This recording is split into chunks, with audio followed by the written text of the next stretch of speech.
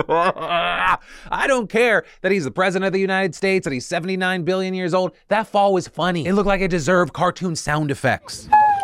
He's fine. I don't know if you saw, he sprung up faster than inflation. But I will say there were people that were actually there that witnessed the fall in person saying it was way worse. And actually he was really lucky not to be hurt worse. The show will get better from here. Really lucky, setting the bar low today. This is a news show.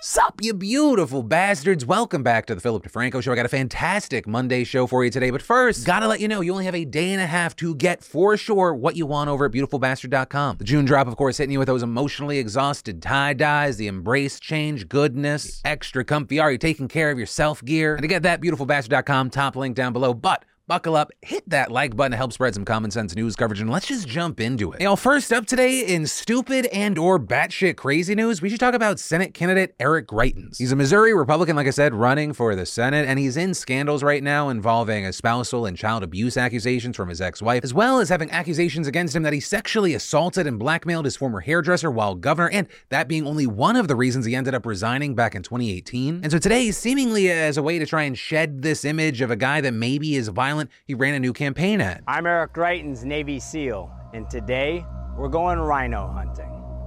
The rhino feeds on corruption and is marked by the stripes of cowardice.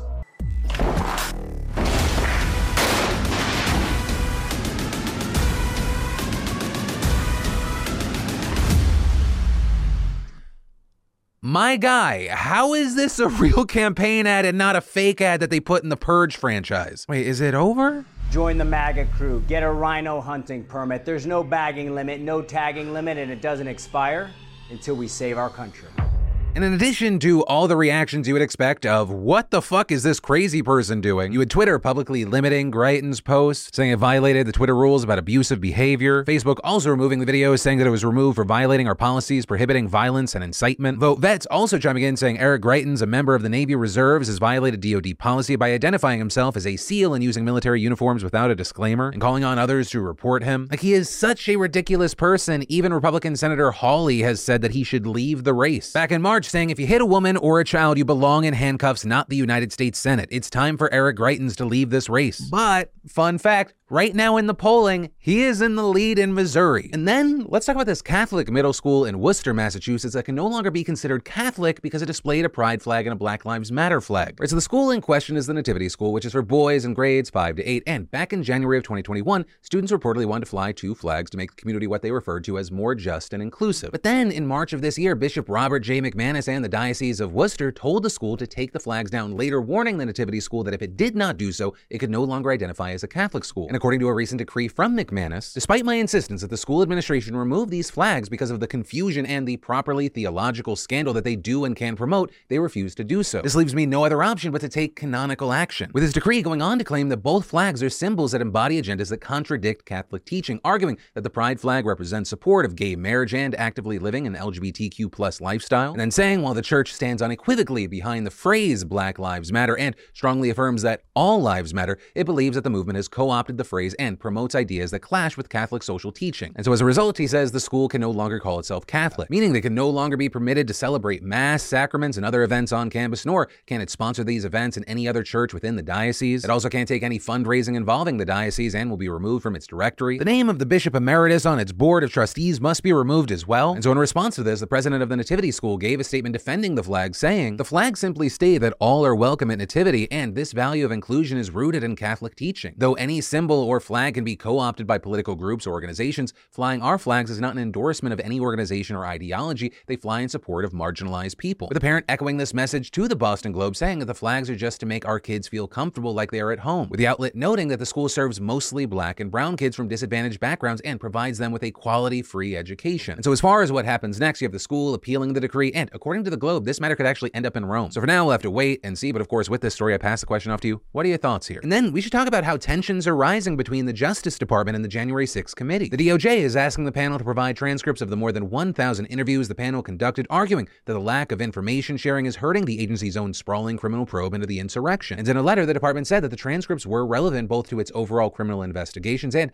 ongoing prosecutions, arguing it is critical that the committee give prosecutors copies of the transcripts of all its witness interviews. With the agency going on to argue that it cannot be sure that all relevant evidence is considered in its criminal investigations without the transcripts, and adding, the Select Committee's failure to grant the department access to these transcripts complicates the department's ability to investigate and prosecute those who engaged in criminal conduct in relation to the January 6th attack on the Capitol. And to that point, while the letter pertains to the investigation broadly, it was also included in a filing by federal prosecutors consenting to push a trial for leaders of the Proud Boys militia group until December. And both the defense and prosecution agree that the transcripts are necessary to have before the trial so they can adequately prepare their cases, with the defense lawyers also expressing concern that the documents might be made public in the middle of the trial, which was previously set for August because House investigators said that the transcripts will be released in early September. But understand, this latest request comes as tensions between the committee and the DOJ have been growing for months now. I mean, this isn't even the first time the department has asked for these transcripts. Just last month, Representative Benny Thompson, the chair of the Select Committee, said that the DOJ had requested the documents for its investigation, but you had Thompson saying the committee would not heed the department's request, saying at the time, my understanding is that they want to have access to our work product, and we told them, no, we're not giving that to anybody. With Thompson also echoing his initial remarks in response to the DOJ's new request, saying, we're in the midst of conducting our hearing. We have a report to do. So we're not going to stop what we're doing to share information that we've gotten so far with the Department of Justice. We will eventually cooperate with them. But also beyond that, the panel has also clashed with the DOJ over differences in the two investigations, with committee members having publicly criticized the agency for being too slow or not aggressive enough in pursuing possible criminal cases against Donald Trump and other high-profile members of his inner circle. We saw those tensions come into focus earlier this month after the DOJ decided it would not prosecute Trump's chief of staff, Mark Meadows, and another close aide, Dan Scavino, for contempt of Congress after they defied the committee's subpoenas to testify. And this sticky relationship between the two bodies has also underscored divisions within the panel itself, where the members have made it clear that there is disagreement among them over whether or not to make criminal referrals to the DOJ, with some arguing that the department will step in if it sees fit, while others have expressed skepticism that that would be the case. Right? Because a key thing here is the committee itself does not have the power to bring criminal charges, and so if they don't refer them to the DOJ and the DOJ doesn't come up with them on its own, it's possible that nothing could happen to hold Trump and others accountable. But for now, we'll have to wait and see, and there is a possibility that we might actually have someone from the panel on the show this week, so I'll let you know more about that as I learn about it myself. Then, for your Not Everything is Horrible palate cleansing, today in Awesome Story, we have Mr. Beast, where he's arguably one of the biggest and most successful online creators ever, and he has somehow found the time between making his own Willy Wonka chocolate factory and his own Squid Games and making company after company and telling Ninja he is trash,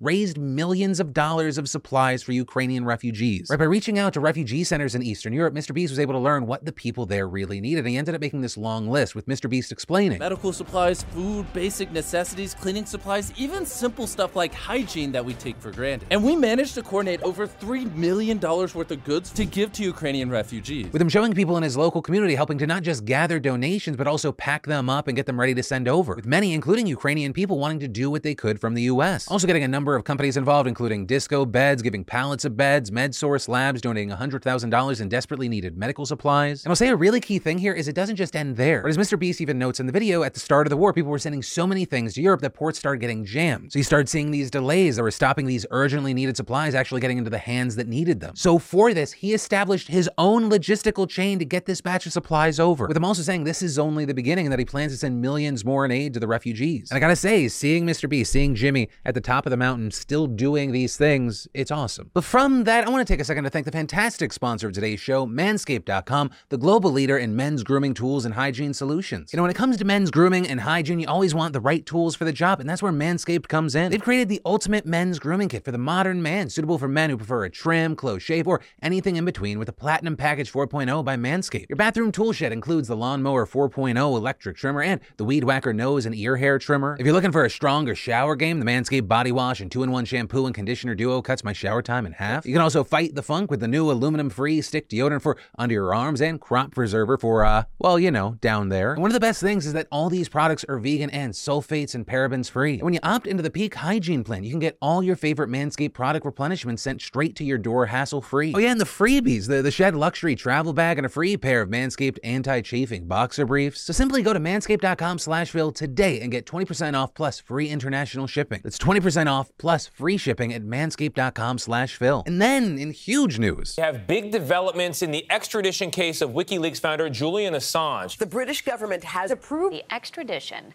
of WikiLeaks founder Julian Assange to the U.S. that's right, after 12 years of detention, Julian Assange is staring down life in prison, or at least his options to escape have drastically narrowed. With the UK's Home Secretary Priti Patel approving his extradition to the US Friday morning, rubber stamping an official order made by a London court back in April, marking the most important update in this case since he was evicted from the Ecuadorian embassy back in 2019. Also, to give a definitely oversimplified recap of a super complicated story for those of you who haven't been following this, Assange founded WikiLeaks in 2006 as an outlet that published classified documents leaked by whistleblowers. In 2010, Chelsea Manning came to him with the largest leak of files in US military history known as the Iraq War Logs, exposing that the US lied about not counting civilian deaths and ignored reports of torture, rape, and murder, as well as war crimes like the famous video showing the pilots of an Apache helicopter laughing after gunning down several civilians assumed to be insurgents, two of them Reuters journalists. Then, in 2012, after the UK Supreme Court ruled that Assange should be extradited to Sweden for a rape allegation, he claimed political asylum in the Ecuadorian embassy, with him saying there that if he is sent to Sweden, then he'll be sent to the United States, where the government will persecute him for his work. And so he stayed there, trapped inside the embassy for the next 7 years. And while the rape charges were eventually dropped, he remained there out of fear of US authorities, and he was right to be afraid because in 2018 it was revealed that the DOJ had secretly filed criminal charges against him. Then we saw the following year Ecuador kicking him out of the embassy. I mean, you can literally see him getting dragged out, with him at that time being thrown into Belmarsh prison, where he is still locked up today. And so after 2 years of house arrest for the rape charges, 7 years of political asylum, and 3 years of maximum security imprisonment, his mental and physical health has dramatically deteriorated. As Nils Melzer, the UN Special Rapporteur on Torture, explains, and I went to visit him with 2 medical doctors to have an objective basis, a psychiatrist, a forensic expert.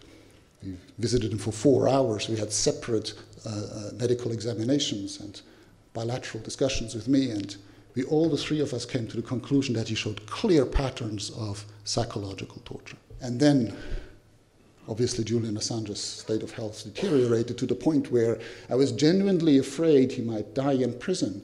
And let me make it very straight.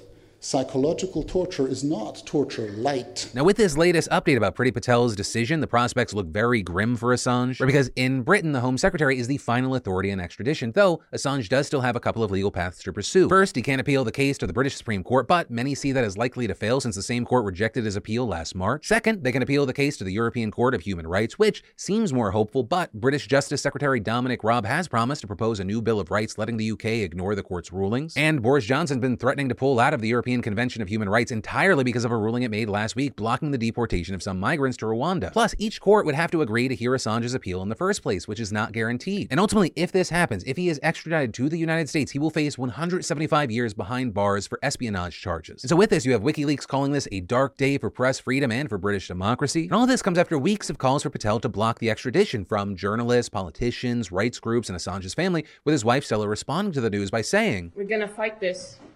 We're going to use every appeal avenue, and we're going to fight. I'm going to spend every waking hour fighting for Julian until he's free." And his lawyer, Jennifer Robinson, saying, "This is the outcome that we have been concerned about for the last decade. This decision is a grave threat to freedom of speech, not just for Julian, but for every journalist and editor and media worker in this country." You also had major creators like Hassan Piker speaking out saying Assange should be free, also hitting on reports that the CIA under Trump discussed potentially assassinating Assange. And of course, with this story, there's way more to talk about. So, to get some insight, I reached out to Kevin Gostola, a journalist specializing in whistleblowers and press freedom, who has covered the Assange case from inside the courtroom, with him first explaining just how unprecedented this is in modern American history. Obviously, we've seen in continents like Africa, South America, and the Middle East, countries that are much, much, much less free and open, that they do this to journalists. But it's always held up and celebrated that in the West, in Western democracies, in like UK and the United States, that we won't do this to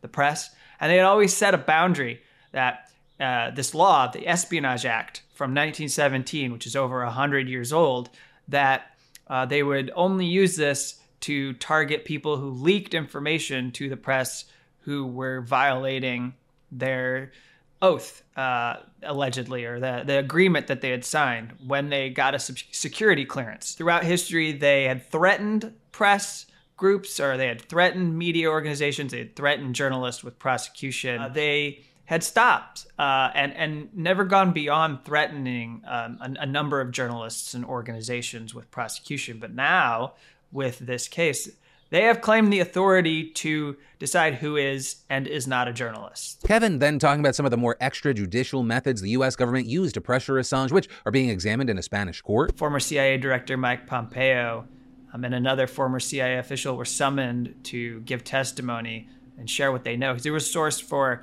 this Yahoo News report that got a lot of attention because the headline was in bold and it said that it accused Mike Pompeo and the CIA of being involved in developing secret war plans to kidnap or poison or even consider killing Julian Assange outright while he was in the embassy. We get to 2017, 2018, and this company called Undercover Global. It's a private security company run by a man named David Morales.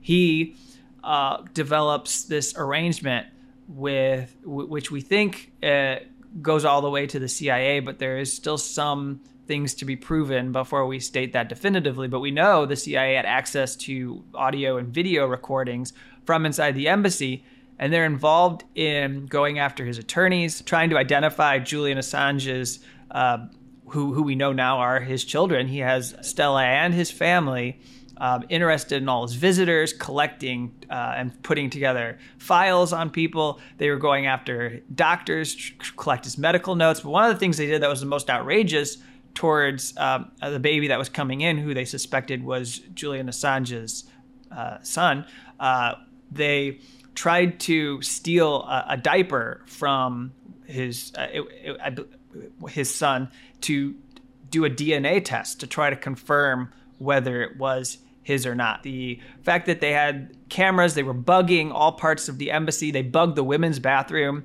where attorneys were actually already going into to meet because they believed that other parts of the Ecuador embassy were being snooped on. And so this is all known because of documents that are in the possession of his lawyers.